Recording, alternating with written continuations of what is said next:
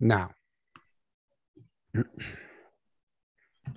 hey guys, can you hear us?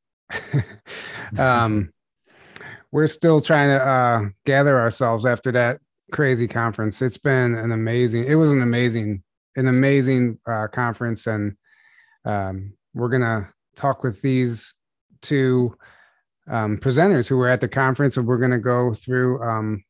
Clearly, I'm not prepared. Sorry, I need to stop trying to read the chat and do an intro at the same time. Um, anyway, welcome back to the show, guys. I guess everybody can hear me. Tony is back for like the 100th time, and Jackie is back for the second time. They were both presenters at the conference, and it was amazing. We had a blast, and we're going to talk about it. In case you weren't there, we're going to just kind of do a little recap and see what comes up. So welcome back, guys. Thank you. Hello. Thanks for having me back, and thanks for the conference. Thanks for putting on such a good conference, man. It was awesome. Right. Thank you for coming. It was one of those things where we didn't really know what we were getting ourselves into whenever we said, "Hey, we can do a conference," and it became it became life consuming and overwhelming, but it was all worth it. I mean, I was shocked at what we created and who showed up and how many people showed up, and just, you can plan for the conference, but you can't plan for an experience like that. And I think that's what made it special. Well, you made it look like you've done it before. I mean, really, it came off largely without a hitch. To be expected for that many people gathering for any reason usually has a host of things go wrong. And really, I mean, it was very, very light for that. I'm getting over a little cold afterwards, and I guess I could call it a hangover. Might as well call it a hangover. I didn't get a lot of sleep. We stayed up at bonfires late and got up early, and I got to meet a lot of people that I've known for a long time, and finally got to meet in person. I hadn't met Neil, Jackie, your husband, and I got to hang out and have coffee with him in the morning. That was awesome. That was a big deal to me. And just to hang out with you guys, right? Yeah. After all we've been through with the book and everything, like just to hang out with you guys. And then my old friend Chris joined me, rode down with me. And I just got to meet a lot of people it was a family thing. I don't want to take all the time. And I know, Jackie, like on our show, I do all the talking, and you're like, after we're done talking, you're like, Tony, can I get a minute? But I want to just say one thing because I thought about this about my presentation afterwards, and I had a little bit of regret. And I just want to set this clear right now in front of everybody that because of the nature of the audience, and, like for the first 2 days there, everywhere I went, everybody was like showing me love, man. It was like being around family. And then hanging out with Jackie, and like I said, Neil and Chris, it was like being around really like family. And while I was presenting, there was humor. I cracked the jokes, and like the whole crowd laughed. It was like there was a lot of back and forth. And when I thought about it after the fact, I thought, if there's somebody that doesn't know me or doesn't know that, and they listen to my story and go see me up there laughing on stage about it, like what happened to me wasn't funny. You know what I'm saying? It wasn't funny what I went through. And I would never, ever be presumptuous to say that, I enjoyed it or whatever I went through during my time. And the reason why I'm at the conference talking is something to be made light of. I just want to set it straight that I was reflecting what the audience was. Like, I felt like I was amongst family and friends. Like, people were being awesome to me, and it was very easy to be lighthearted. So when I look back, I just want anybody that sees it that might not, that might think that I don't take that seriously, because, and plus getting the book over with really exercised a lot of the negative feelings I've always had about what happened to me. Once the book was over, it was like, I'm able to let go of a lot of it. And I don't have to dwell on a lot of the hard parts. I can just tell people, go read the damn book. Yeah. Exactly. Well, I just wanted to say that. That's all. Yeah, I think you were feeding off the energy of the room, because that's all it was. It was being like around friends and family, soul family. Exactly. And there's no reason to apologize. I understand where you're coming from, but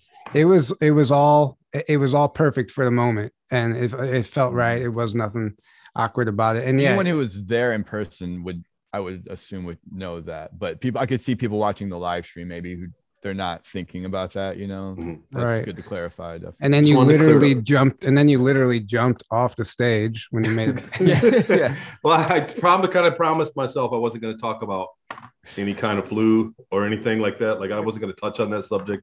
And when I did, it was too late already. I felt like, right. Well, Lost it a was bit with myself. amazing. And every time I saw you, you were giving me a hug. I was like, you were like, dude, this is awesome. It was so fun. Um, Jackie, welcome back. I know this was your first time actually speaking live publicly. Obviously, you've done shows and stuff. How was your experience? First time, was that your first conference you've ever been to also? No, definitely not my first conference, but the first time speaking about experimental programs and abductions live. And it's interesting. When I came on you guys' show the first time, I had like a nervous reaction to talking about it. You know, like when you're finally letting out your truth, there's a lot of internal things that go on. But this time on stage, I just felt comfortable at home. So for me, it was something about helping with Tony's book. I told Tony was like cathartic for me. It was almost like a therapy processing going through putting his book together. It made it easier for me to speak about it. And then having Neil, my husband, there was like, you know, we kind of joked. I was like, I'm happily married. I have a good business. So I have nothing to lose. You know, there are people who don't talk about it because they have everything to lose. And like just getting there and being like, I'm just going to tell the truth because there's nothing on the line for me. You know, Neil's not going to leave. I mean, I guess he could, but he's probably not going to. He's not going to leave me. My family knows about it. Some of my other family's been involved, and it was, I felt lucky, which is a weird thing to say when you talk about like being in the programs or abducted. But I felt lucky to be in a position where it was so low risk to be able to just go there and tell exactly the truth. And the people there were amazing. It really was like being with family. And I have to second Tony in saying you guys really put on a great conference. I would never know it was your first time. It was like you do this every year. Thank you. Well, thank you. And blew us away as well. Right. I mean, we couldn't believe how well it turned out to be and the amazing people that showed up. It was. Well, Scott Savoy told me, book it and they will come, or however he worded it. But yeah, exactly. I mean, it's just kind of, you know, what it was. That's exactly what it was. We just had faith that it was right. I think we had a lot of ET helpers or guides, whatever you want to say. They really helped pull this thing off, and the protection we had, like the energetic protection there. If you're not paying attention to that kind of stuff and you're not taking the proper precautions, it might not be as great of a time as it could have been, just because from past experiences, other conferences. But Jackie, your presentation was amazing. You would never know it was your first time. You just like, you were a pro up there, very polished, and it was very digestible. It didn't make you sound crazy at all. If you were even worried about that, because my sister was there and she's not really into this stuff, and she was really blown away. It was very convincing. It was a very good presentation. Powerful. It was amazing. Seriously, you did a phenomenal job. Oh, thank you. I think we're all beyond worrying about sounding crazy at this stage too. I know this sounds crazy to some people, but if you're versed in this, then you know it is what it is. Right. Exactly. I knew you were going to do really good, Jackie, but it's still like you were I had it was like a sister or a relative that's about to go on stage for this local play, and you're still nervous vicariously. I was like, oh, I didn't want anything bad to happen. And then halfway through, I was like, as if, I mean, God, made it look easy. But I have a question for Jackie and for you guys, because I think from what I heard, while you were on stage, you were talking, you're a medium, and people come through, and you had two spirits come through. I don't know the terminology, right? And I've known you for years. Yeah. I don't know, but you had two separate entities come through, and one of them you had already taken care of. You already contacted and sorted out who it was before you went on stage. But while you were on stage, like on the fly, you were like, "There's somebody coming through right now," and made it sound really nonchalant. But afterwards, after the crowd left, there was somebody in the crowd. Is that right? Yeah. Yeah, we were able to talk. And then I've never had this, but it was like, because there was a line of people wondering if it was them, then I got to do like little micro sessions with people. So there was somebody who just lost his father. And I was like, I just did it. you know, it just did little, okay, this is what they're saying, this is what I'm getting. And I was able to talk to, it's hard to be like, no, I'm sorry, that spirit that was coming through wasn't for you. Now go.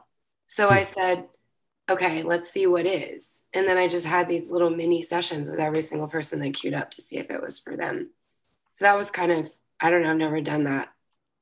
I didn't even know if I could. Sometimes I have like a ramp up time to get connected to the spirit. So that was kind of nice. But I did find the person who I was able to connect with, the human with the spirit that was like on stage. Like, you have to find this person for me. And we chatted for half an hour after. That's always mind blowing. Like I said, I've never been a skeptic, but I'm amazed at how nonchalant, like how quickly and easy it just comes through. It's like honestly, me too. Sometimes, me too. I'm like, is this really happening? This, like, by name with these details. It's still, you know, I'm still a human in the experience sometimes too. Right. Yeah, that was pretty amazing. I actually forgot about that. I'm glad you brought that up, Tony. There were a lot of synchronicities there. I mean, well, let's talk about the red macaw, Tony. For the people who weren't there, they don't really understand what happened with this bird showing up. And I'll let you tell the whole story. But that was pretty powerful. I mean, when I saw you walking around with that bird on your shoulder, you had tears in your eyes, and I didn't realize what was going on until you explained it to me. But for the people who weren't there, can you explain to them what happened? And you know, in the back of my mind, I'm like, everybody knows because they read the book. I'm thinking this entire room of 200 people must have read the book and know exactly what I'm talking about. When I was walking through the cafeteria, you know, through the breakfast hall with a macaw on my shoulder. But you know, I mean, it's a cliff note in the book. Really, it's not a big long story. But for me personally, that was like and I kept thinking about it. I realized kind of on the way home that during the moment, what happened was I was sitting at breakfast. It was the morning that I was going to talk. And remember, I had my laptop out and you sent me a message about that one crew, like, watch out for those guys. And so I moved over and I'm like, put everything away. And I really wasn't satisfied because with my slideshow that morning, I was kind of putting it together and I was not satisfied with it. I wanted to add more new stuff for you guys than the same show. And I literally was thinking about it. And I was I was sitting over by, not the Connect Four, but the other one. And I was sitting there going, I hope I do good. I hope this is good enough. And I look up and there's I'm 25 feet away from a scarlet winged macaw. And I went, and it was like an absolutely like a religious moment for me. It was, I stopped everything and just went straight to it. I think I was like mid conversation with somebody who was rude and walked off. And I walked up to him. He said, here, you can hold it. It didn't even take 2 seconds. And he goes, here, you put him on you. And I did. And when he was like on my arm, I just like broke into tears. And then the film crew showed up, you know, the people from Amsterdam, that Linda right. and those guys started filming me, and I kind of got it together, girlfriend. And but for people who don't know, I promised myself I wasn't going to cry on Journey of the Truth again either. So you promise.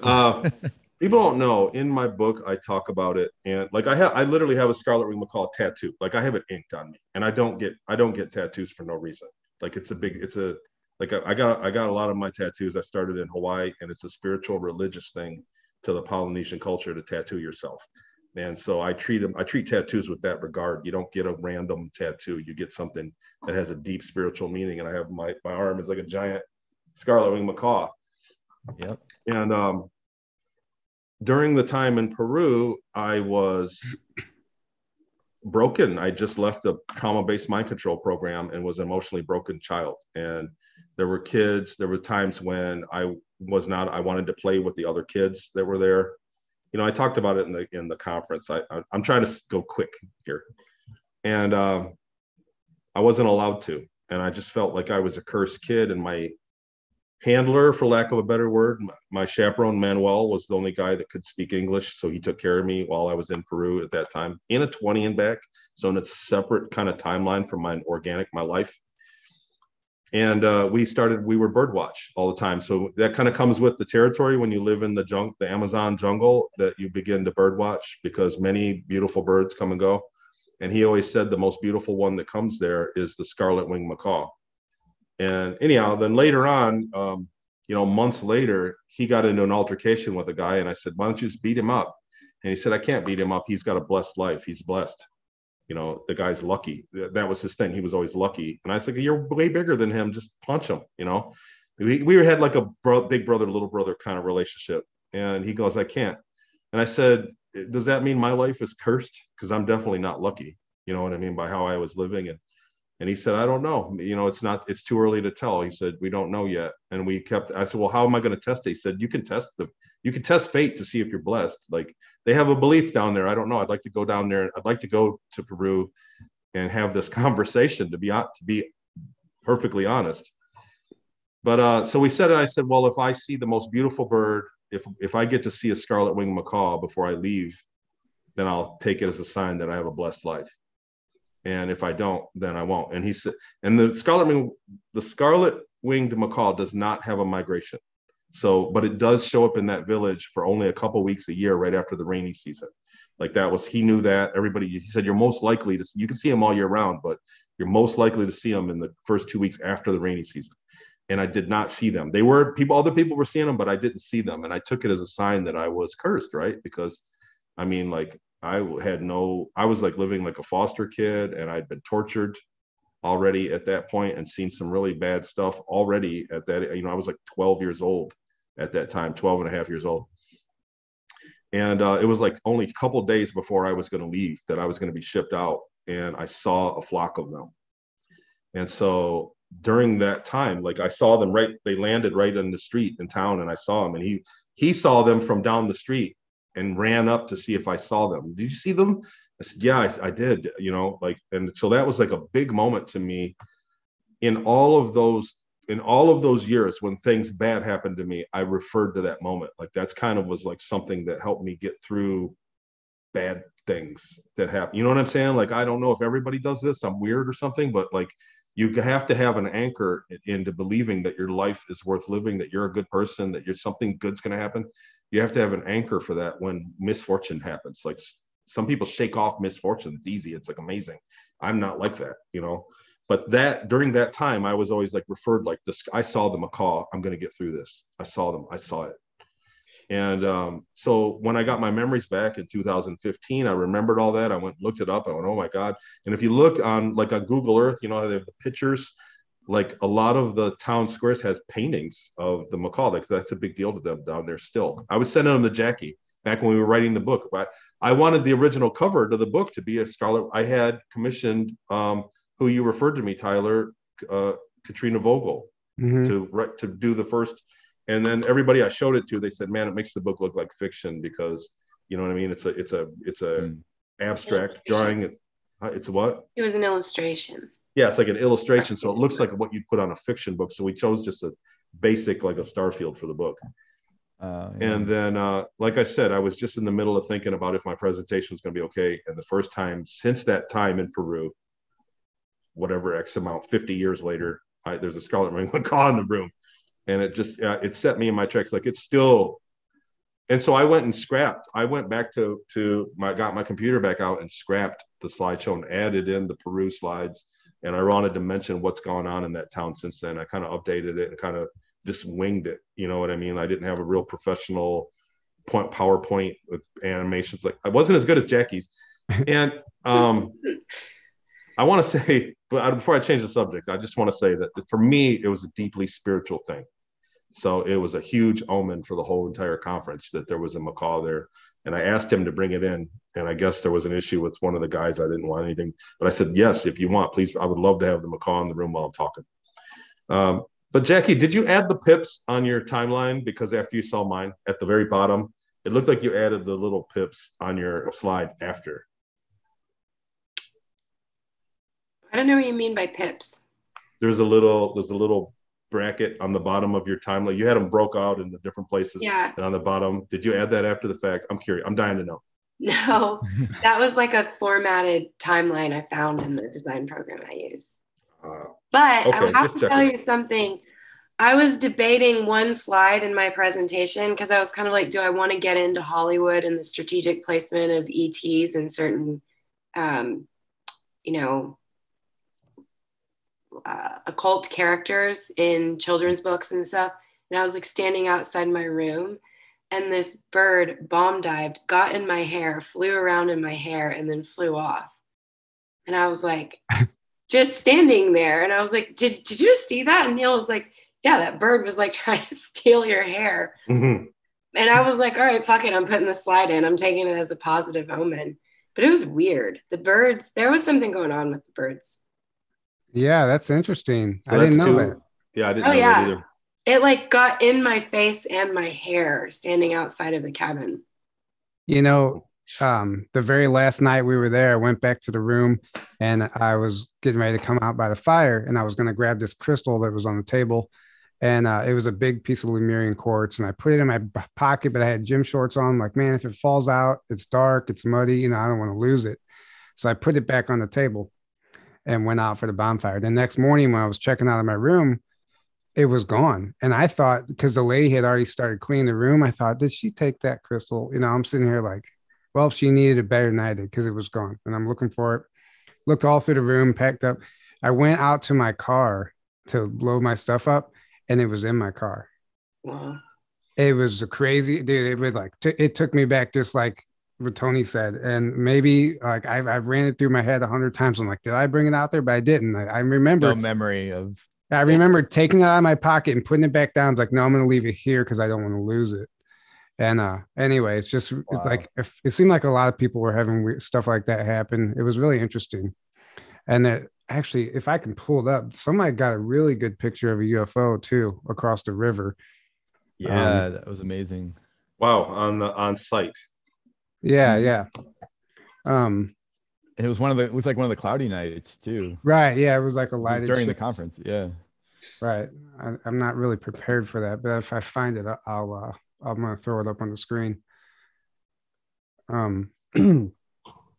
So what else happened? Oh, we had to kick the feds out. Yeah, those two guys. That went well. Yeah. I would say this, that no matter what, even if they were guys that were not there to do harm, they were not doing the right thing in the right way. Right. You know what I mean? Like It was kind of a no-brainer. They weren't being proper about it. And there's a way to go about things, especially when there's other people in the audience involved and people talking. So, I am fully aware that the check is in the mail, that there's going to be a hit piece on me eventually. You know what I mean? Like you can only go so far doing anything. You can be a dancer or a singer, and you're only going to make it so far before you get attacked. So this we saw what happened with James Rink at the 5D events, how they came in and set him up with a fake interview, and then they went on. All of a sudden, they had like 80,000 views in like 2 days. So you see that this stuff, slander sells, or whatever, if it's, you know what I mean, a coordinated attack on the information, because they do not want us to really share this info as well as we're doing. So you can kind of see it coming. Exactly. And I think you may have dodged a big bullet by doing that. Well, they already interviewed me, and I had already signed a little waiver thing, and I regret doing that.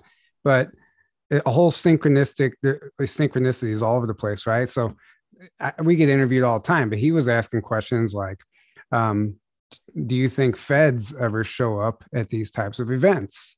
And I said, and then he was asking, do you think there's any feds here right now? Then he asked, do you guys ever play Spot the Fed? And he said, and then he's like, do you guys ever take precautions for this type of stuff? And it was real sketchy. And an individual, one of these guys had left their phone laying on the table, and somebody at the conference found it. And he was trying to figure out whose phone it was. They had a case, and there was the guy had 3 IDs. So not that makes him a Fed, but with the fact that somebody found that, and then he was asking me all these questions, and I've already had to warn them twice because so many people were complaining about them just having like a negative energy. It was tough to have to, like, I've never really had to kick anybody out of an event before, but I think it was the right thing for sure. It's hard to be like that when a lot of people in the crowd were heavy hitters as far as energy work goes. You know what I mean? Like, you had a lot of people that were very gifted psychics. That's like what every 30 feet. They kept trying to talk their way back in, and that's what I finally had to tell them. I was like, listen, this is an entire crowd full of empaths and psychics, and they're all seeing a dark energy around you, and they don't get a good vibe. Bottom line, in particular, females, you're making a lot of the females uncomfortable by what you're doing. So it was one of those things that you can't expect, but hey, we dealt with it and moved on from that. Yeah. We're going to do a better vetting process next time before the conference, because right. It was just the email, you know, it's hard to vet somebody through email properly, but we're going to make sure next time we're a little more thorough so that doesn't happen. I can't even send this picture to my computer to put it on the screen. Oh, well, anyway. Yeah, definitely a better vetting process. So I know you guys are gonna you're probably tired of me asking you guys to tell this story, but it's my favorite story, and I don't think I've ever actually got you two on the show together to tell this story, the water story about Jackie having a vision of Tony drowning.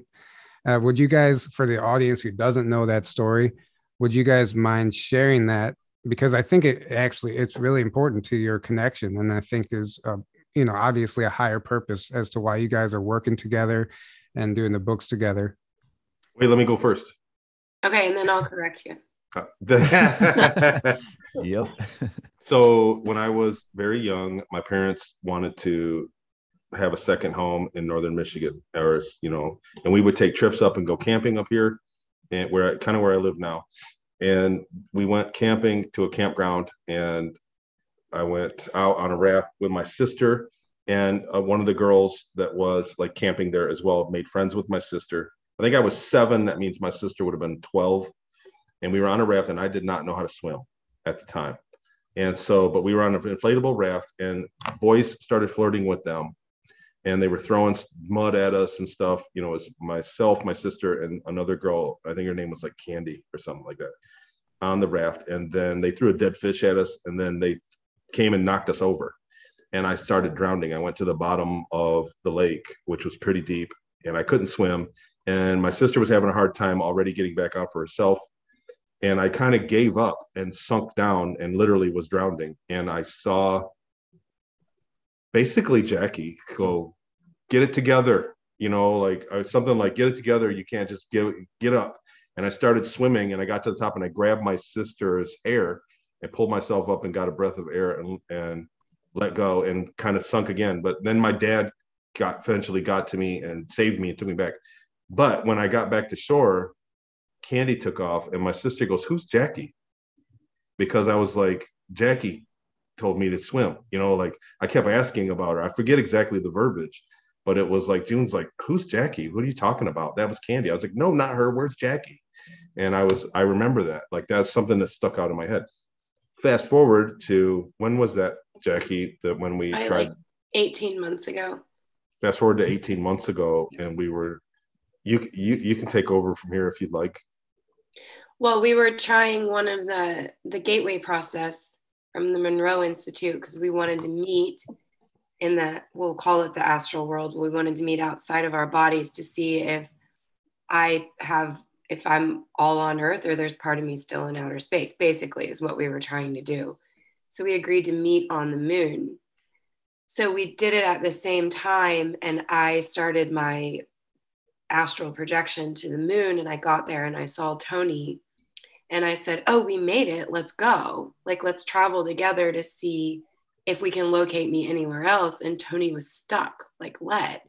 And I was like, "Tony, come on, you got to come with me." And I couldn't get his immaterial body to move. It was still really heavy. And then all of a sudden I shifted in, and I saw a raft, the head going up and down above water. And I was still saying to him, "Tony, come on, you could do this. Come on," in the water. And then,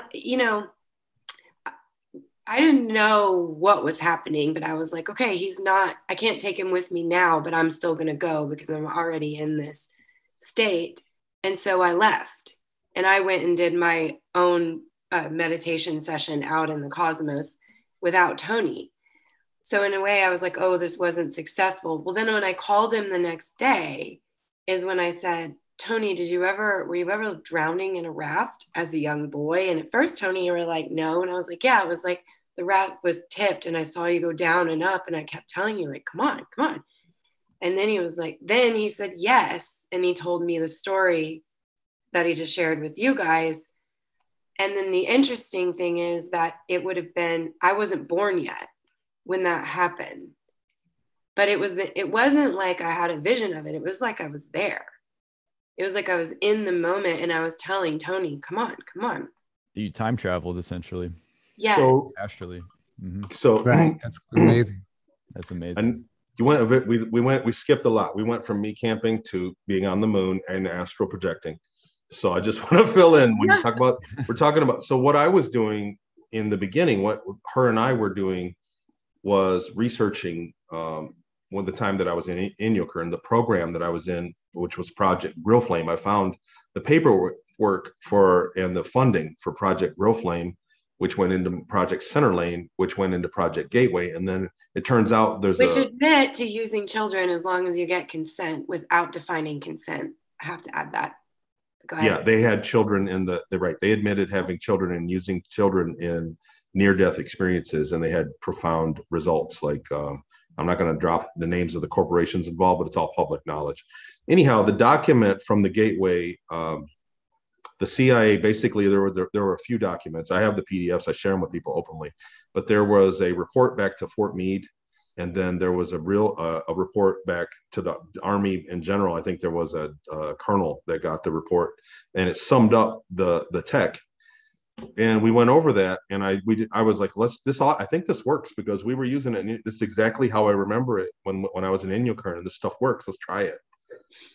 And so now with on my show, there's a tier on my show where there's a group that we get together and use it. And it's basically going into higher focus levels. It uses some Monroe Institute blended with a few other things, meditative way of going into a, like a higher focus state, which is what Jackie said as astral projecting.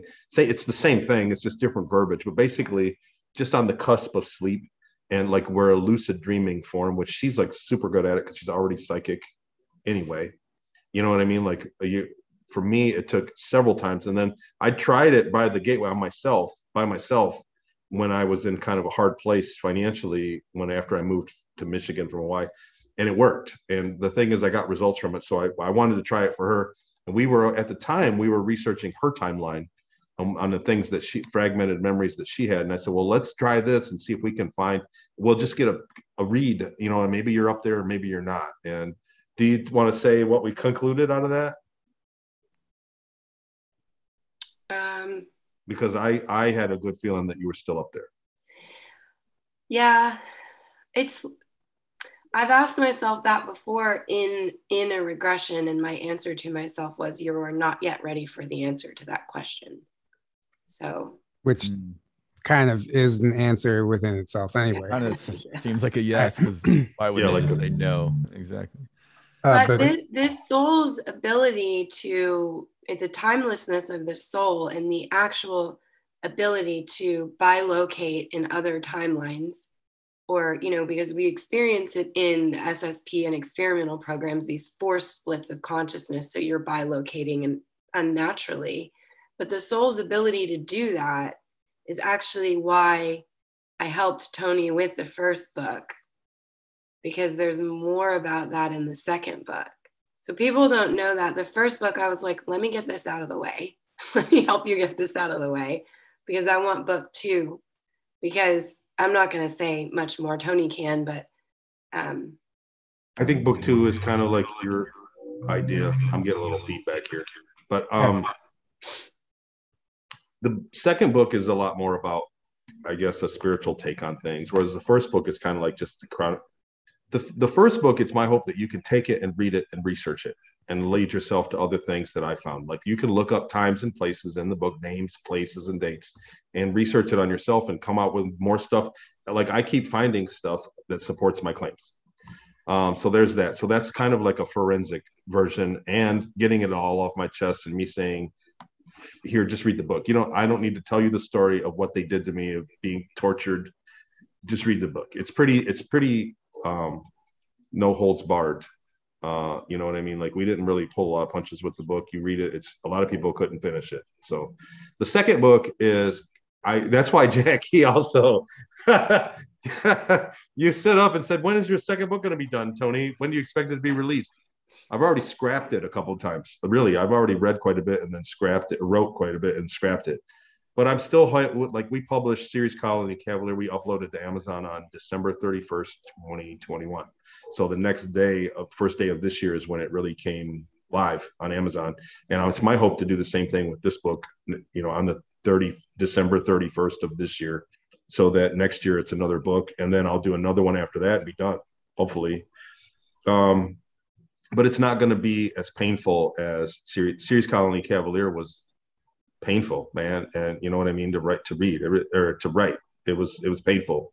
And so this one isn't like that. There are some bumpy parts to it, but by and large, it's more of a numbness and kind of a feeling of spirituality at the end. It's kind of like my experience on the return from what happened was something that gave me an insight into, I guess, things that I personally believe we all are, that we are unaware of.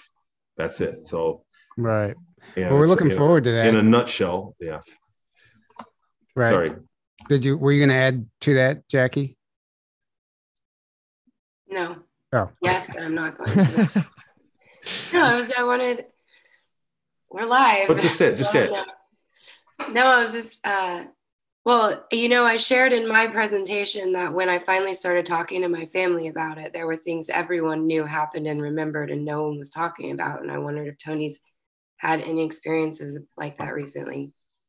Right. So Mother's Day, I don't know who's watching in the family, and so I talked about it in my presentation. I forgot I did, but I did. I talked about, somebody asked me a question like, I forget the question, but I was talking about my mom. Who knows in your family? And I said that I tell everybody openly except for my mom. Like, you know what I mean? Like, I don't want my mom to know what I went through because it was horrible. And she's the kind of woman that'll blame herself, and she'll find some way to blame herself, like she should have done something to stop it from happening or whatever. Like, that's just, she's got a strong maternal instinct. She's that kind of mom. And so after I got home from the conference on Saturday and then drove out to my mom's for the first time since the book has been published to see her on Sunday for Mother's Day. And we went out to dinner, and lo and behold, when I walked into my mom's house, hadn't been there in a while, and I'm looking through her books, and I sit down and I'm like, oh, hey, Ma, how's it going? She's getting ready, and my daughter is with me, and they're all hugging and everything, and my brother's there, Tara's there, and I'm looking around. I go into the bathroom and I'm looking at her books at her nightstand where she's reading, and I'm like, no, I don't see the book here anywhere. And I sat down, and it was she was like crocheting, and under her crocheting thing my book was popping out. So my sister bought her a copy of my book.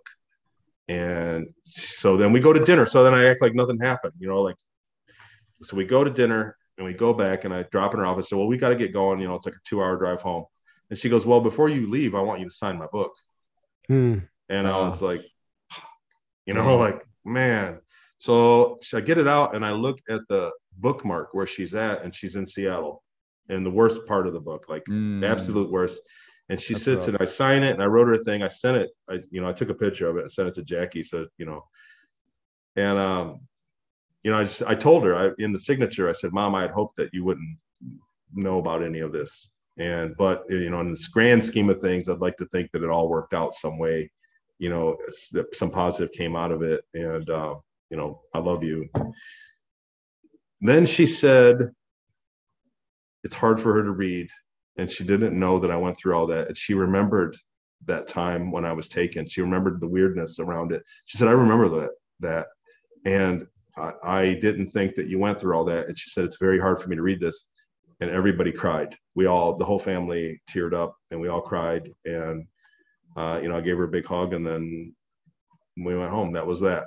So I haven't talked to her since, but that was like, that was like a big deal, Wow. Of all the people in the world to not know my story, you know what I mean? Like my high school principal, I'd rather him not think I'm crazy or anything like that. But my mom, I wanted to protect her from the pain that I went through during that time. And so, But the truth is the truth, man. The bottom line is I'm not making it up. It's the truth. So it's what I remember. It stands out every time I go to test it against something, it wins the test, and it keeps the what I remember keeps panning out. So, the truth, I'd rather have the hard truth than a comforting lie. And even to my mom, who frankly is woman enough to handle it. Thank you. Amen. Thank you for sharing that. Yeah. For one, just sharing that story in itself is healing. Is healing. Getting past all this, it's just one thing you don't have to hide anymore and worry about. So exactly. Thank you for sharing that. It's a big moment, man. Good for you. I'm glad. Everything happens for a reason, and I feel like now you can that's another aspect that you can heal and move on from. That time whenever that she remembers when you coming back. I remember you telling, like, in your story, correct me if I'm wrong, but your dad would say things like, "I want my son back," or something like that. Oh, yeah. Was that same time that she was remembering? Yeah. In the years after, in the next couple of years, there was a lot of weird stuff that happened in those couple, I was like 10 till 12. That it was weird. Like I was a weird kid. I'd wake up in the moonlight saying stuff like, like I was sharing the trauma as it happened to myself somewhere else. And so it was weird. And then like the Fauntleroy Ferry story, like we went to the Mackinac Island and we were going to ride the ferry. And I said, I want to ride the Fauntleroy Ferry. And so that was like, shoot, back then there's no internet. I didn't get corrupted and see this on late night TV or something. It's like, I didn't have access to that. I find out later that the Fauntleroy Ferry was what I wanted to ride when I was in Seattle to get the hell out of there. Right. So that's what there was a lot of other stuff. Yeah. I mean, it was just like it's like anybody that comes and that I've worked with, seriously, out of everybody that has contact literally across the board. And I welcome anybody to email me if it's different, but everybody has 1,000 little one-line things that support what they're saying, but don't define what they're saying, if that makes sense. Like there's not a silver bullet. There's not something that's tangible. You go, look here, I got this on my 20 and back. I got this on Mars. It says Mars. Yeah. None of that. There's nothing like that. The people don't have that, but people have stuff like that. The Fauntleroy Ferry. People have things like the check, like how in the hell, like Jackie when I'm like me asking my sister, where's Jackie? She helped me. You get what I'm saying? Like what is that? What is that? There's a million things like that in all of our lives that don't make sense, and especially in contactees. Right. Exactly. And like the fact that you knew the salt was on series before it was ever made public, and then years later it came out, and you're like, how would I have possibly known that? How could I have taken a random, not only that, but stand my ground with it? Like when I got challenged, when NASA originally said it was different, But I mean, there's just lots of little things, and everybody has those, and that's really who I get flooded with. I think we're going to get, I've had a handful of people that say, like, after they saw me at the conference, that they want to speak publicly now so we're going to get a handful of people. We've been getting the emails. There's people lining up ready to tell their story. And unfortunately, there's a vetting process that has to take place. We can't just like, come on, Yeah. You can't pass the mic to everybody. You got to have something to substantiate. It's hard to do now because so much information's already been shared, but it's not impossible. Right. And Jackie, Tony got up and asked you when your book was coming out also. Are you comfortable with sharing anything about that? About my book? Yeah. Yeah. I mean, I've started it. I'm in conversations with 2 publishing companies and then still deciding if I want to just self-publish or not. It'll be a combo of medium stories and my experience with what I call my guides, but it's an ET looking race that abducted me when I was a kid and has come back around and actually helps me with my sessions. I don't know how much experimental programs I'll get into in the book. My interest has always been about the timelessness of the soul, the ability to connect to your soul or to other souls or sources, to get information, to have the best life possible. And the truth is, the programs are dark. It doesn't really bring in a lot of healing or helpful information to talk about them unless you are another experiencer and it's going to help you walk your own path. Right. The book, I really want to focus more on how big our souls are and what's really going on and how we don't really die, and how I think we can shift our awareness into other realms, but then connect with awarenesses that are in other realms. So, I mean, it's not done. People ask me all the time, are you going to talk about, your experience in the programs? But I haven't had the inspiration to. It hasn't felt like fun to do that. And in some ways, helping Tony get his book out gave me permission to sort of let my own rest. I'm not exploring new memories. I'm not looking for answers anymore. It's just like, yeah, this happened. I'm never going to understand it all. And it kind of gave me permission to focus on what I think I came into this incarnation for. Wow. That's actually, I'm glad you said that. As far as not digging up any more memories, I think that's important for everyone listening.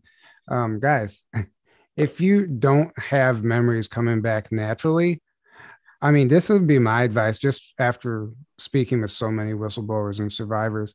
I wouldn't go digging. Unless it's just happening naturally and you're finding yourself dealing with this stuff.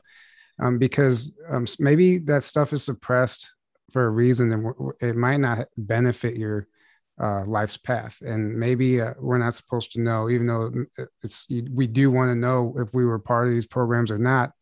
At the same time, it could really throw your life into a spiral if you're not prepared for what you're getting yourself into. I don't know. Would you agree with that, Tony?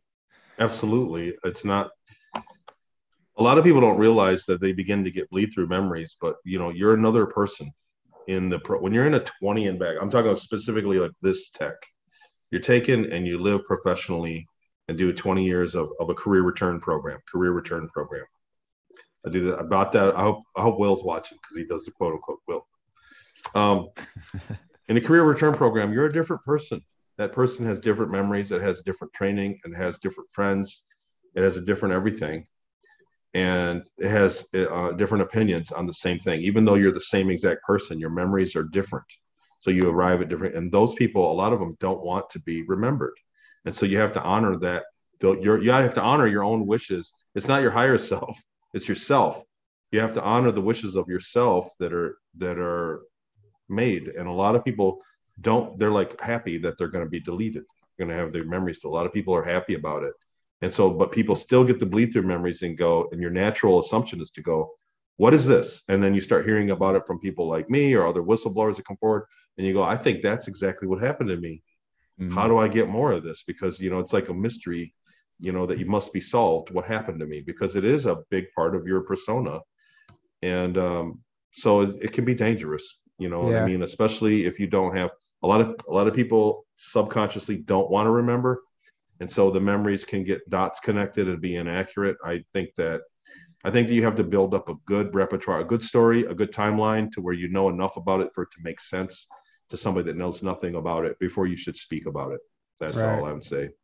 Would you, I said this to Neil when going through like what I wanted to share and what I didn't. First of all, you can never cover everything in an hour or 2 hour presentation, but I feel like for every sentence that I can currently share publicly, there's a sentence that I can't talk about yet, or I don't ever want to talk about publicly. And I'm saying that meaning there are things that are easy to share with a crowd or an audience. And there are things that you go through or you do when you're in the programs that I can't bring myself to say publicly because it was me. And it's like, I don't know if I'm giving this words right, but there's an element of shame to it, of like, I don't want to talk about that part of my experience to people, because when you really dig up enough and connect to it and it's you have a lot of shame to process usually in these kinds of things. So I always say that for every sentence someone's sharing publicly, there's a sentence that they're not willing to or will never talk about publicly. Would you agree, Tony? There's absolutely a great deal that I don't talk about publicly, especially in the book. At the end of the book, the whole, like Nikki, we mentioned her as a cliff note. There was a lot of stuff that happened there that's cut out of the book. There's a ton of stuff that happened there that is really none of your guys' business. I mean, not to be rude, but basically, you know what I mean? Like there's things that we decided, like, look, this is like personal stuff. Right. And if it's not going to help, if it's not going to help disclosure or whatever, it's like, what's the point, you know? I think that I put a lot of that stuff in. I put a lot of the culture from up there because, and well, for one, I had the cart in front of the horse. Like my testimony was on in a 5-hour special with Dr. Sala before I even realized what I was doing. It was already online and had 100,000 views before I went, oh, oops, I shouldn't have never said that. You know what I mean? Like, wow, oops, I might not have wanted to say that. So, but it's part of the evidence, and you know what I mean? Like, there's a whole different kind of Wild West about it up there. Everybody's aware that they're going to get their memories erased. Everybody's aware that whatever happens to your body is not going to be an issue. If you go up there and contract some disease or get tattoos or you're not going to get pregnant. You know what I'm saying? Like there's a lot, everybody's aware of it. So there's, especially at the end of the 20 years, there's a very barnstorming, caution to the wind kind of lifestyle. When we knew when somebody was at the end of their tour, there was like a party, but they just didn't care, you know, because I'm going back, I'm not going to forget it anyway. So what do I care? Yeah. And so the culture is based like that. It enables that. And then on top of that, productivity is king rather than morals or anything else. So sexuality was kind of helped keep on there to help to push along productivity. So there's a lot of there's a lifestyle up there that is basically not, kind of taboo for us down here. And so that's where it's at. And I think we're seeing in the name of disclosure, them blending it to our kids. Like they're really pushing, you know what I mean? Like the whole gender thing, the whole gender identity, like you can decide you're a man now, you can decide you're a girl next year. It's no big deal. Like that's kind of a bleed through of what the programs are like, really. Mm-hmm. And so, I mean, I'm not saying it like it's a bad thing, but it's the reality of the programs is different than the reality we have down here. Right. And so, well, sorry. Go ahead. I just wanted to touch also that I had somebody email me, was a member of my Patreon show, a guy, and he said one time in an interview, they said, I said, how would you like it if you woke up and all of a sudden remembered that you were a serial killer? Tyler, I'm asking you, you personally, okay. How would you like it if tomorrow you woke up and all of a sudden you remembered murdering hundreds of people? Right? It would hurt. What if you woke up and all of a sudden you remembered that you lived 10 years as a homosexual? Right. And so I had a guy, he was a homosexual. He wrote me and he said, I was hurt and I canceled my account because you made it sound like it was a bad thing. And I said, I wrote him back and I apologized. I said, look, it's nothing homophobic about it. I said, I meant it as big of a shock. Like imagine if you as a homosexual woke up and you were a heterosexual for 10 years, how shocking that would be. You know what I'm saying? That your entire identity that you've grown into now in this reality on earth here, your entire identity, all of a sudden you get these vivid memories of having a completely different opposite identity of what you are. And so it has nothing to do with like being homophobic or anything, but I'm saying that this is a reality of people getting their memories back. There's a lot of people get their memories back and go, whoa, and once you get the memories back, you can't put it back in the bottle. You can't re-forget what they've done. You're not going to go through the deleting process again. Once you get these memories back, people get memories and they want more and more and more. And then all of a sudden they get something back that they can't re-forget and they would rather not know. And so, and like Jackie, we talked about some of the things that you have, like there are personal things that I went through up there that are, like, I don't want to re-forget them, but I also don't want to share them either. There's a lot of things that, I mean, the whole thing was like shameful for me, really top to bottom. I mean, but a lot of people have that experience. And Daryl James, he was told by his CO, his commanding officer, that if he said, I forget what the percentage was, but if people come back and they allow them to have their memories, they all end up committing suicide within 6 months. 6 months, yeah. Yeah, if they're not memory wiped, because it's too much. It's so too traumatic. Much to handle. Yeah. That's why I was bringing up the whole thing. Like, if you're not just having memories come back naturally, don't dive into it. Were you wanting to say something, Jackie? You look like you have something to say. No. I think we covered it. It's just basically like what Tony said, you can and likely will remember things that you might not even be able to integrate with who you are today. And those are hard because you can't put them back into the forgotten file. I think the people so I have a theory, like the people who are remembering, obviously it's part of your soul's contract. You probably signed up to, remember, to, like, my theory is, like, before you even came to Earth, part of your contract was, I'm going to be abducted into the program so I could come back and disclose it so we can heal that and move on for this time, this great awakening. And I feel like that's why we have all these people come forward. There's a wave of guys all sharing similar information about these terrible things that are happening in space, underground, everywhere. I do have another theory. I think that we're going to get a second wave of people coming, which this is a good news, in my opinion, of people who are going to be recalling memories from a more benevolent program, a program that has been working on the side of humanity, that was done with consent.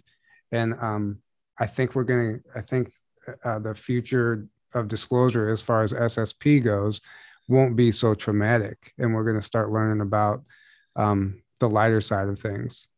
I don't know if you guys feel the same way about that, but I think it's the same as history. So when you hear some stories of World War II, of people that were in World War II, they're horrible. They're traumatic and horrible. There's millions of people that went through great trauma. There's other people that went through World War II and World War II. Yeah. World War II. There's other people that lived during that time that, I mean, had a better time of it. Do you get what I mean? Yeah. I don't have the words. I'm not saying it right, but basically it's the same thing with the programs. There's people like me that went up there and had a great deal of trauma. There's other people that went up there and did a great deal of good. And so there have been others. There have been others that have come forward that had people silence them with stories like that. So I'll just leave it at that. There's been people that have been public that we've already heard from that had good things to say, and then had people in the community very hawkishly shut them up. So hopefully that'll stop. That'll come to it. I mean, there's a wave of people coming, like you said, like there are thousands of people that have memories, whether or not they're called to speak public, sit on Journey to Truth with us and tell their story is a different thing. Like I said, it was never my intention. It's just that this was the path. Speaking publicly about it was the only kind of outlet I had for it. So I was already begun before I realized what I was doing, and it was too late. Right. So here we are. But not everybody wants to talk about it publicly, but a lot of people do. And I think we'll get some good stuff. The long and short of it is that space is an endless thing, and there's a lot of access to it. And the reality is that we're very advanced. What's going on up there? The corporations have had their way with it, and it's time for them to scoot over and let society in a humane way. I mean, it's just that simple. Right. That's where we're at. Yeah. And it's happening. We got literally the ISS catching space fleets on its feed now. A few separate occasions. We're getting entire fleets of, undeniable. It's like, okay, like it's time. Like they just can't keep the lid on it anymore.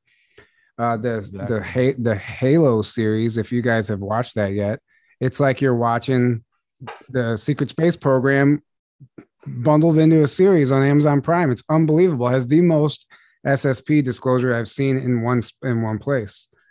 It has the cars, Jackie. It does. Yeah. They have a few scenes of the cars like you described in there. Exactly. There's a few other things. Not exactly, no, but basically the same thing. And I'll tell you the thing about Halo. So like I'm a little freaked out that I've seen every episode like 5 or 6 times. Like I'm glued to it. Did you watch the newest one? That's tonight. I'm going to watch it tonight. It's awesome. When we get done here, I'm going to go in there and turn it on. Dude, it's the best one. Is it on Amazon? It's on Paramount Plus, mm-hmm. But you can get to it through Amazon. Oh, I was going to say, who wants to send me their login? Yeah. Not on camera. I want to say this, that the first thing that hooked me about it, the very first episode was like super violent. And I was like, oh, here we go. Another one.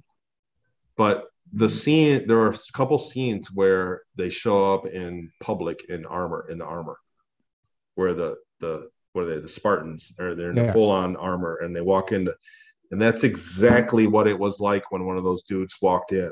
Everybody perked right up and behaved. Do you know what I'm saying? Like, because they were impressive. The Mars armor, when somebody stood in front of you in armor on Mars, one of the soldiers was in their armor. It was like looking at somebody that was wearing a Learjet around them. It was absolutely, and you were in awe of that. And the series shows that immediately. And I get the same kind of like flutter from it because it literally is that badass. The armor suits that they had on literally were that good. But and then it evolves into, it's not so action packed the whole time, but it's really like detailed about how they actually pull this stuff off. And like, and it's about, super soldier getting mind wiped and getting his memories back and realizing he has implants. And it's pretty insane. It's major disclosure. Yeah, I was happy that it wasn't going to be nothing but a bloodbath every show. So we're on a show. We're a guy and a girl that have a show on another show talking about a show. Yeah. Exactly. I want to check it out though. I'm so out of the loop. So I learn about these things. I still need to watch it. I haven't watched it yet. It's like the people on TV who are watching TV who are watching TV. Yeah. Exactly. Yeah, anyway, I think like this, we're just talking about disclosure. This is how it's happening. I mean, it's amazing to me. People are going to watch that and think, oh, another sci-fi show. But when you're into this topic, it's like, holy cow. And then I feel like it needs to be rewatched. There's a lot of little Easter eggs throughout there, but not just that.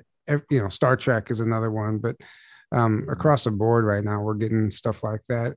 We're just entering a new time, something we've never seen before. And I'm, as dark as it is, I'm excited to see where it goes because I know this is only temporary. Everybody's always wanted change, and now that we're on the cusp of it, we're seeing a lot of like the economy is totally screwing up right now. We're seeing a lot of things like birth pains, but one thing's for sure, we're going to get some big changes no matter what in the near future. Like you can see the world changing greatly around us, whether we like it or not. So disclosure has got to be close. I mean, whatever. I hate hyping it up like I'm a salesman or something, but I mean, you can kind of see, if you pay attention to what way the wind's blowing, you can see that, you know what I mean? It's heading in that direction. Like there's major things happening. It is. And people, they already have disclosed. Mm-hmm. That's the other thing. We didn't really talk about this at the conference, but I wanted to, that the report came out. They had a 1,500-page report that nobody can find that was released at the Pentagon a couple weeks ago. That had, the first report was on UAP phenomenon. The second report was on abduction phenomenon, about people having mysterious pregnancies, radiation burns, and phenomenon from. So that there's like an 8-page report that came out, like a summary, but I can't find the actual one. And the weekend that came out was the Will Smith smacking Chris Rock. So it was not on the news. It was, everybody was appalled by that. And then Will Smith started crying afterwards, which is what MK Ultra people do after they attack somebody, is they emotionally break down. And that was what Will did. So that was like that was a read on that. But it was like that came out, so dominated the news. So that report about the strange pregnancies and radiation burns from people, abductees, that is real, incredible, from the Pentagon committee, just fell to the wayside. And now you can't even find it. So they are disclosing. We have gotten disclosure. They are telling us about it.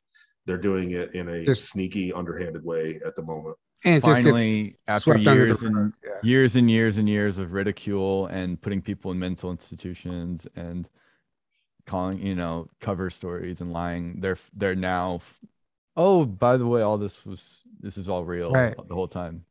Yeah. It's like, oh, there's more. I mean, at least it's happening, but it's just crazy. I just shared an article. Whoever follows me on Facebook might have seen this. Subterranean reptilians killed 15 coal miners. Declassified document reveals shocking intel. It's actually a really good article.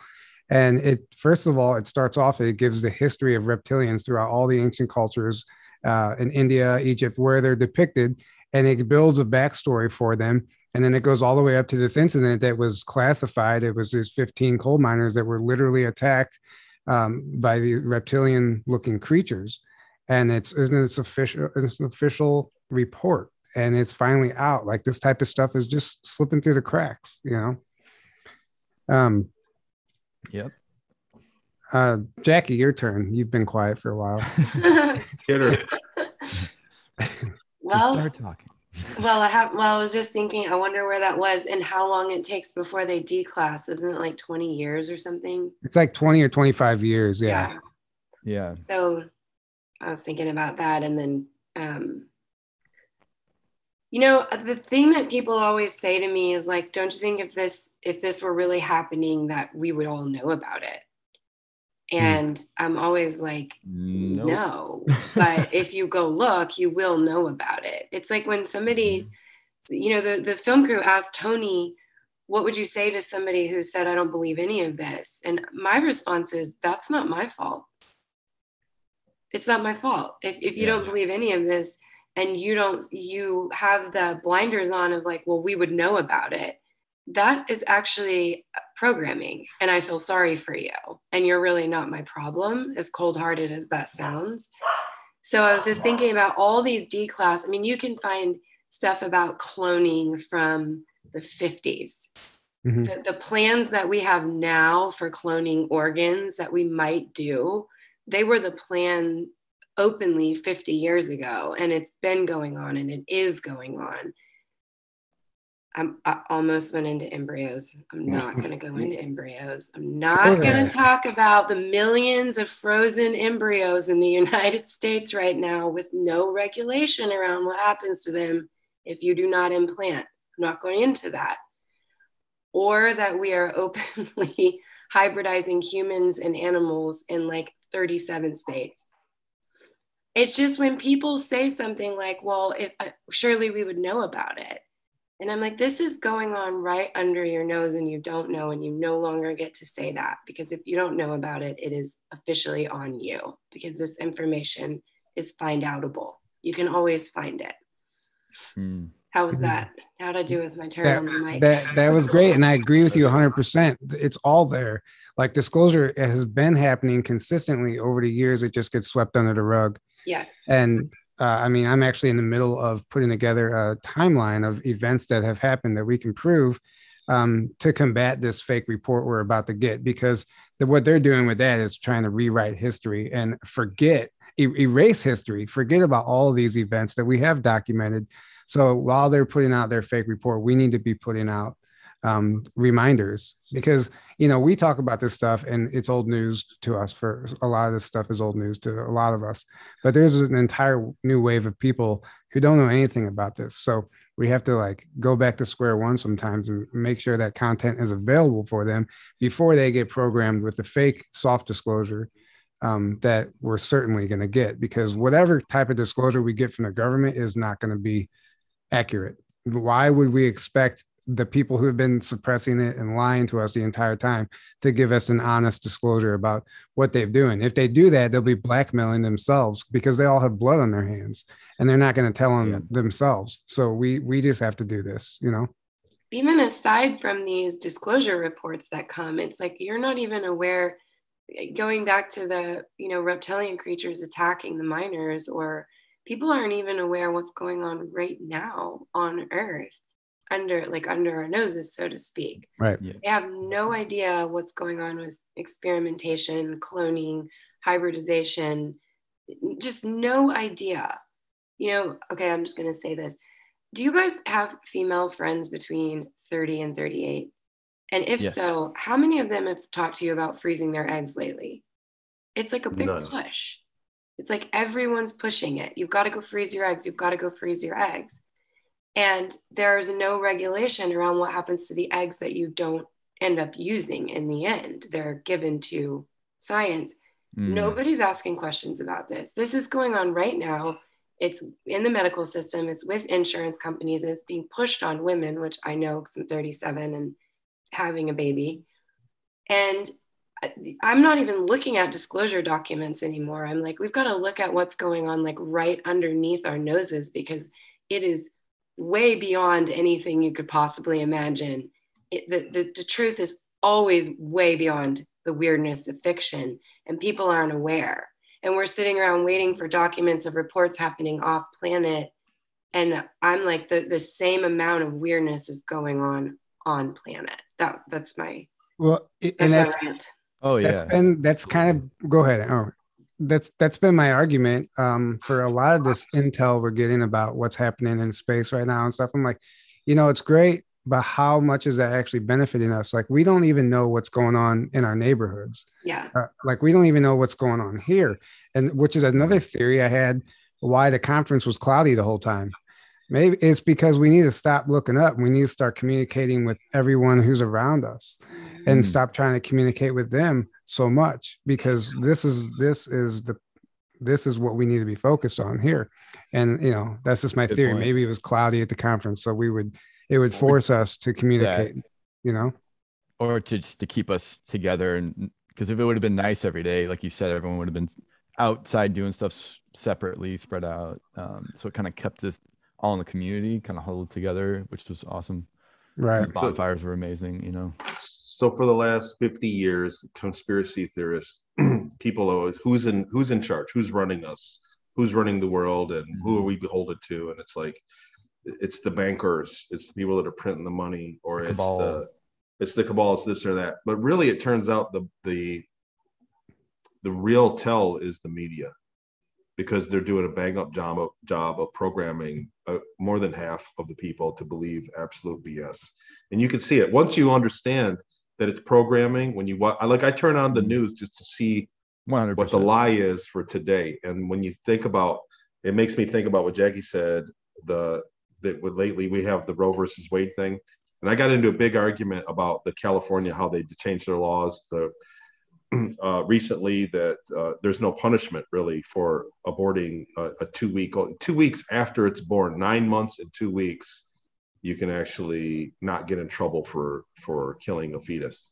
Insane. And so nobody believed me. And so some friends, some people I work with looked it up and came in and just today was like, oh my God, I didn't know, Tony. And what they're doing with abolishing the Roe versus Wade, which what's going on right now, throws that back to the states to set their own laws so that California isn't going to catch any heat for that.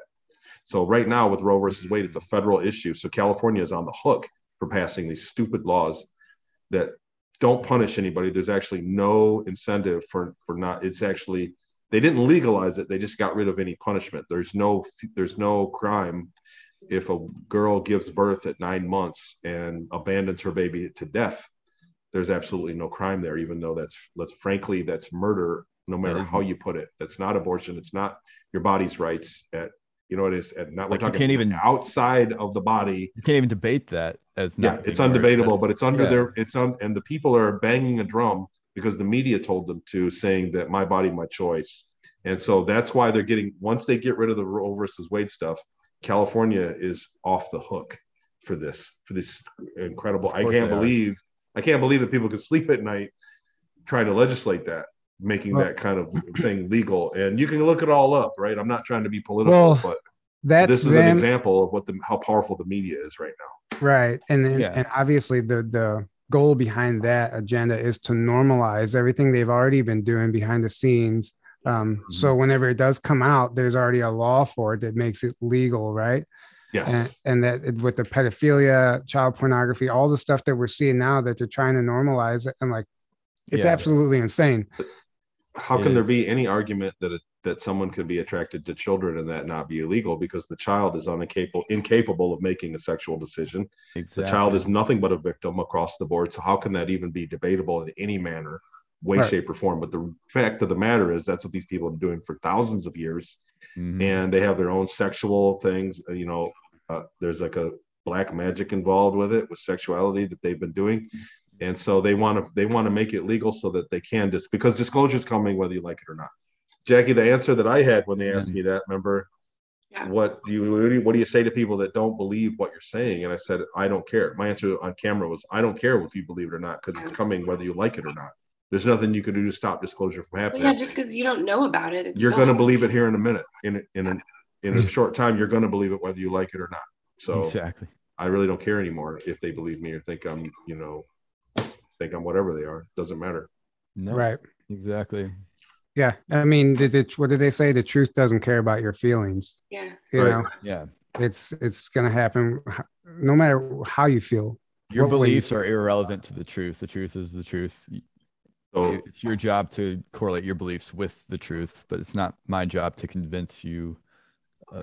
It's another tell that we are on the path to disclosure, because the people that have been criminals all along are scrambling to not be criminals after disclosure happens. Mm-hmm. They're actually working very hard at it. And we're seeing these, excuse my language, batshit crazy movements coming forward saying, you know, you can be it's a minor attracted person. Come on, man.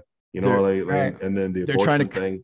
They're trying to cover their asses and do damage control and shred document. They're doing everything. They're freaking out right now because, like you said, disclosure it's happening, whether they like it or not, whether anyone likes it or not. It's all the truth is coming out. So it sounds alarming. And I would say this, I think about this. I think that if you're alarmed by this and thinking that they're going to get away with it, the reality is that there are way more people alive than not that have morals, that there's no way that could stand. And no matter what law you pass, you know what I'm saying? The majority, there's just no way that people are going to swallow that. So no matter what happens. There's such a minority. There's such a minority. They need the mouthpiece of the mainstream media, because if they don't have that, like, we are the majority. Like, we totally crush them in numbers, and their game is over. You know, that's why, you know, you tune into the media and see what they're lying about. But it would be nice to tune in one day and see that change, because that's when we know things are finally looking on the upside. It's like keeping our minds programmed and under their control is so crucial to them, and that's why they push so hard with the media and with the programming, because they lose that, they lose everything. Because the second we start thinking for ourselves and acting from our true nature more, and not believing just everything because the media tells it to us, they lose control. And that's happening. It's happening more and more every day now, and they're freaking out about it because they're like, oh shit, losing control of the sheep. You know, they're not buying our bullshit anymore. And it all started here with a tiny podcast of a couple guys. Yep. Right. Middle America, starting the truth and watching it spread. So here we are. So, I mean, don't underestimate the power of media. What we're doing right now. I mean, it's not in the millions, but it could be very soon. And so, I mean, they're getting away with great things with media they've established. I mean, don't underestimate the power of what you're doing here. Like things like the conference, what happened last week at the conference is going to echo for years. You know, that conference really was one of a kind and the first of a kind on the subject matter. Conferences out west, and I'm not going to, you know what I mean, point fingers, and I'm not saying this I hope I'm not saying a bad connotation, but people that throw conferences are trying to sell tickets. They're trying to fill seats. And so they kind of threw subject matter at the wall to see what stuck. They were like, you know, this guy's this and this guy's that, and they're throwing all this subject matter in there. There was, you know, they had architects in there and air conditionings for sale, and then UFOs. Like they had all this stuff over. They just wanted to sell seats. Really, they're trying to sell seats. These guys are making a living on it. So you're doing this for the truth. You're doing this for because we're on the mission here, you know, to try to disclose, and that's kind of always what I've stuck to. You know, the first things first, and that's the mission. We're trying to move along disclosure to try to get the truth out of what's something that's been heinously held back from us all. And that's what you guys are doing. And what I'm saying is your conference, because of that, has a much more, you know what I mean, a heavier footprint than any other conference that I've seen that has a scattered set of subjects. To have all the only subject matter like this about the secret space program was huge. And I'm telling you, it's cast a huge shadow over all the others to come, because this information is that profound. And to have it all over the place, conferences all over the place, all this other stuff. And I don't want to take anything away from the other subjects, spirituality, healing, all of it. I mean, you know what I mean? Like all the alternative healing things and the therapies, like I get it. That's all awesome. But we need, you know, ufology is very fragmented and diversified by design, by the opposition. Yeah. And the fact is the gateway to ufology is the secret space program. Needs to be dealt with. It needs to be normalized, and ufology is going to follow right inside. It's all going to come in line. It's all the same thing, and spirit and psychic ability and spirituality. It's all in the same wheelhouse.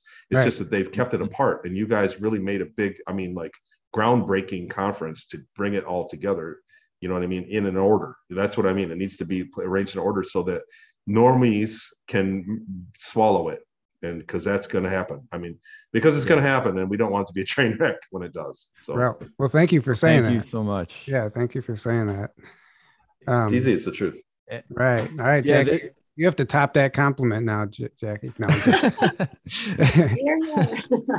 no, I love that Tony said that though, because they're all about every component of that: ufology, secret space program, psychic abilities, off-planet activity. It really is just it forces you to break down the lie we've been told about our history. I mean, Earth history, really. And because of that, the religions that have come in with Earth history and this very limited, narrow scope that most of us accepted at least the first half of our lives. And then when you can let that go, all of this other stuff floods in at the same time, just like Tony was saying. I love that you said that, Tony. Right. And I just want to I wanted to do this at the beginning, but I butchered the intro. So I want to thank everybody who's listening, who was involved, all the vendors, everyone who helped, all the other presenters, for even helping us pull this off. You know, it wouldn't have happened if everyone didn't play their part. Exactly. Even the attendees, like everyone was there doing something that contributed to the experience. So it's not just us, it was everybody there. So you guys made this happen. It's not just us. We just facilitated it. Yeah. And you guys, while I'm at it, I'm going to show you guys that picture of that UFO. So it's funny because it looks like an old, like 1950s pixelated UFO, but this was caught over the river one night, and it's really hard to tell. Actually, it's interesting. The smaller photo looks better than the bigger one, but I'm going to share my screen here anyway, and you can see it for yourself. Do you guys see that? Yeah. Oh yeah, I think I saw. Someone showed me this picture. Right. I think, if I'm not mistaken, Catherine Mallory, I think, took this picture, but it was cloudy the whole time, and yeah, you could see right up here. That's a ship. And there's no lights in the sky. If you were there, there's no lights in the sky in that direction at all. That's not a plane. Yeah, that's right. Nothing else. Anyway, that was somebody getting dropped off. That was somebody's ride. Right. Exactly. Yeah. You know what? I'm gonna openly say this, and I mean it with all my heart. It's my little secret desire to one day just show up in one like that. Just pull up in a disc. You know, some people want a Lamborghini or a mansion. I wanted my own disc to ride around in. I make no apologies. It's a fantasy of mine. Well, I mean, dude, if we can bypass the airlines, I think everyone will share that same dream. I mean, hopefully once the technology starts rolling out, that'll be part of it. You know, we'll all have our own gravity craft. If anybody's listening up there, if the feds are listening, you can put me in for ambassador work or something. Throw me on a disc, man. Show up. I'll be on time. I promise. Right. Yeah, exactly. Well, thank you guys so much for coming on. This was a lot of fun. I had no idea where the conversation was going to go, but it was awesome. It was really awesome. Thank you guys for sharing everything. And thanks for taking the time to come out and do this with us tonight. And thanks for being part of the conference and making it phenomenal. And right. It's awesome. It was a lot of energy, and I had a great time. I absolutely loved it. There was a bit of a hangover, and it was like a once in a lifetime thing. I really loved it and being there. I hope you do it again, and I hope that everybody I saw there I get to meet again, because it was a family atmosphere. It was an absolute blast, and I can say that about most conferences, that the crowd is the real star of the show. The people that show up are really amazing every single time. So I hope I see everybody again. I just absolutely loved it, and I was honored to speak. Thank you. Yeah, you know, it's good you said that, because my sister came. This is her first conference. She's new to all this stuff, very new. She came for a half a day. She saw you, Jackie, and Laura Eisenhower, but she didn't plan on coming the whole day, because she just thought, a conference, I'm going to come and sit in for these presenters, and she thought it was like this very formal thing.